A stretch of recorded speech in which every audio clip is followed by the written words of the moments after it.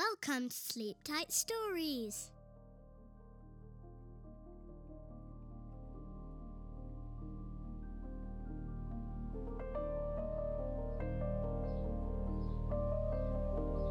Blackie finds a friend.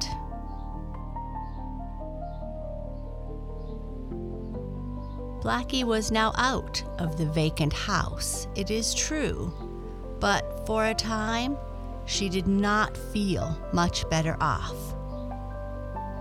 She was up on a high roof, and as she went to the edge to look down, she thought that it was too far for her to jump, even down into a tree.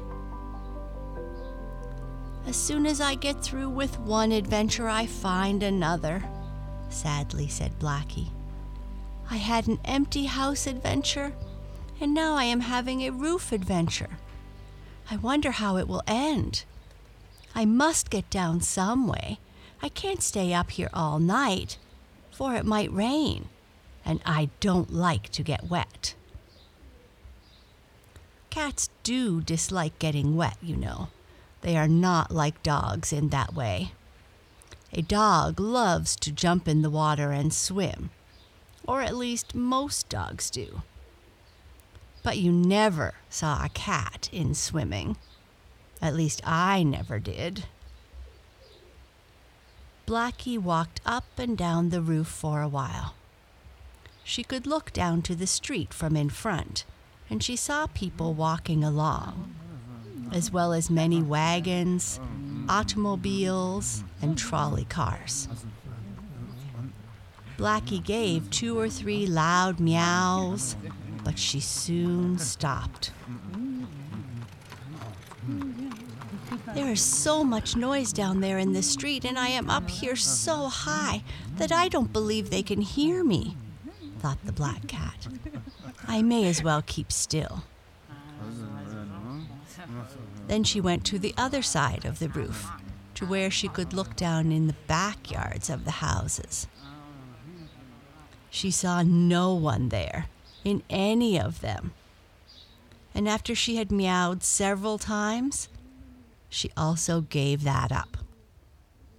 "Oh dear," thought Blackie, "I don't know what I shall do. Suppose it rains during the night? Well, of course, I could go down in the empty house again so I would be dry. But I want something to eat.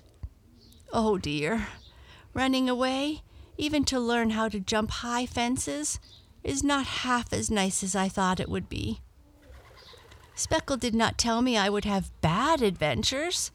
I thought they would all be nice ones." Blackie walked over toward one of the end houses in the row. She was wondering what she would do when all at once another, and the same kind of a scuttle cover as the one she had pushed to one side, was opened in the roof in front of her, and up popped the head of a gray-haired lady, who had a kind, pleasant face, and who looked at Blackie through large glasses. "Why, it's a cat, I do believe," exclaimed the lady, whose name, as Blackie later learned, was Mrs. Thompson. "I was wondering what was making that noise walking around on the roof. I'm glad I came up to see. It's a cat." "Of course I'm a cat," said Blackie to herself. "I hope I don't look like a dog." Of course, Mrs. Thompson did not hear Blackie say this, for the cat only thought it to herself, just as we often think things without speaking them out loud. "What a fine big black cat," went on Mrs. Thompson. "Come to me, kitty. How did you get up here?" said Blackie out loud. That, and meowing, was the only way she had of talking to real folks.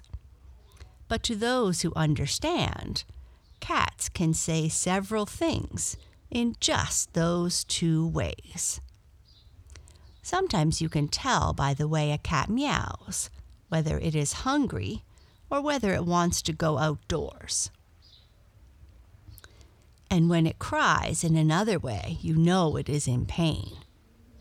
And when it goes purr like that, sort of softly and slowly, and rubs up against you, why then you know the cat is happy. Blackie was beginning to feel happy again, for she saw the lady looking out through the hole in the roof, and the black cat thought the lady would take her down and feed her. "Why, you're a nice cat," said the lady, speaking to Blackie in a way the cat liked. "You certainly are a nice kitty. I wonder how you got up on this roof." Then, as she rubbed Blackie under the cat's ears, in a way that Blackie liked, the lady looked along the roofs, and she saw on the roof the cover or scuttle, which Blackie had pushed to one way to get out. "Oh, I see. That's how you got up here. Through the hole in the roof," said the lady. "Well, I must close it, or the rain might come in Mr. Smith's house." "I see how it is. The family there moved out and you were left behind, Blackie. It's too bad they forgot you. But never mind, I'll take care of you." Of course, Mrs. Thompson was not right in thinking Blackie had been left behind by the family that had moved away. But Mrs. Thompson did not know that Blackie had run away and had wandered into the vacant house by herself, and Blackie could not tell. "Now I'll just close that scuttle over the roof for Mr. Smith," went on Mrs. Thompson. "He doesn't know it is open, I dare say. Then after that, I'll take you down in my house, Blackie." You might wonder how the lady knew Blackie's name, never having seen her before. But when a cat is all black, as this one was, it seems natural for everyone who meets her for the first time to call her Blackie. "Just a minute now, Blackie," said Mrs. Thompson. "Then I will give you something to eat. I know you're hungry." Blackie was meowing her hungry cry, and the lady knew enough about cats to know it. "I'll give you some nice milk and a bit of meat in a minute," the lady went on. "Just wait until I close Mr. Smith's scuttle." She climbed out on the roof to do this, and Blackie rubbed against her skirts and purred. Blackie had found a new friend. "Go on down my stairs now," said Mrs. Thompson, as she walked back to the hole in her roof, followed by Blackie. "Go on down, and then I'll close my scuttle and get your supper, and my own too." Blackie knew enough to run down. She waited at the foot of the stairs while Mrs. Thompson fastened her scuttle with hooks, and then Blackie waited for the lady to go ahead and show the way. Blackie found herself in a house just like the empty one she had first entered, but someone lived here, for there was furniture in all the rooms and carpet on the floors. In the other house, the floors were bare boards. "Come on down to the kitchen," invited Mrs. Thompson. "I'll feed you there."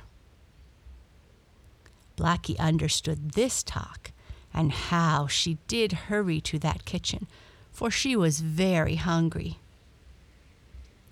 The lady poured out a saucer of nice milk, and you can just imagine how fast Blackie put her red tongue in it to lap it up, for she was thirsty as well as hungry, and milk to a cat is both food and drink.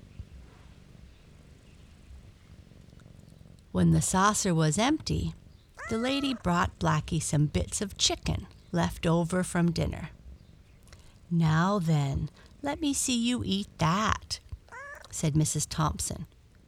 She talked to Blackie almost as if the black cat were a real person and could understand. I know many men and women who do that. I do it myself to my pets. I know they don't understand all I say, but I like to think that they do. Mrs. Thompson lived all alone in her house, and when a lady lives alone and has a cat, a dog, a bird, or a parrot, she gets in the habit of talking to her pets. "Yes, you are a nice cat," went on Mrs. Thompson, as she once more stroked Blackie's smooth fur. "You came from a good home, I can tell that. And why the folks moved away and left you behind, I can't see.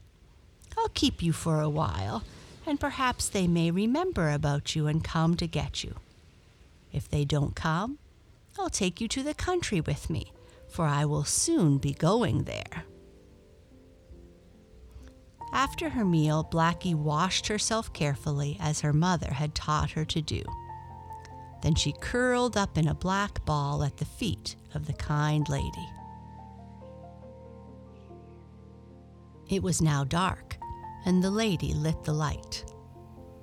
"I'm glad I didn't have to stay up on the roof or in that empty house all night," thought Blackie, purring away and beginning to feel a bit sleepy. "My running away is turning out all right after all. I am in a nice house, though I may not stay. I have not run far away enough yet. I might go a bit further before I go back to Arthur and Mabel." The old lady sat reading now and then speaking to Blackie, who answered with a purr. "I once had a white cat," said the lady, "but you are just as nice though you are black. I shall keep you a long time, I hope." Presently, the doorbell rang. Up jumped the nice old lady. "Someone to see me!" she exclaimed. "Perhaps it is someone who has come after Blackie." She went to the front door, and Blackie waited. "I wonder if that can be Arthur or Mabel after me," thought the black cat.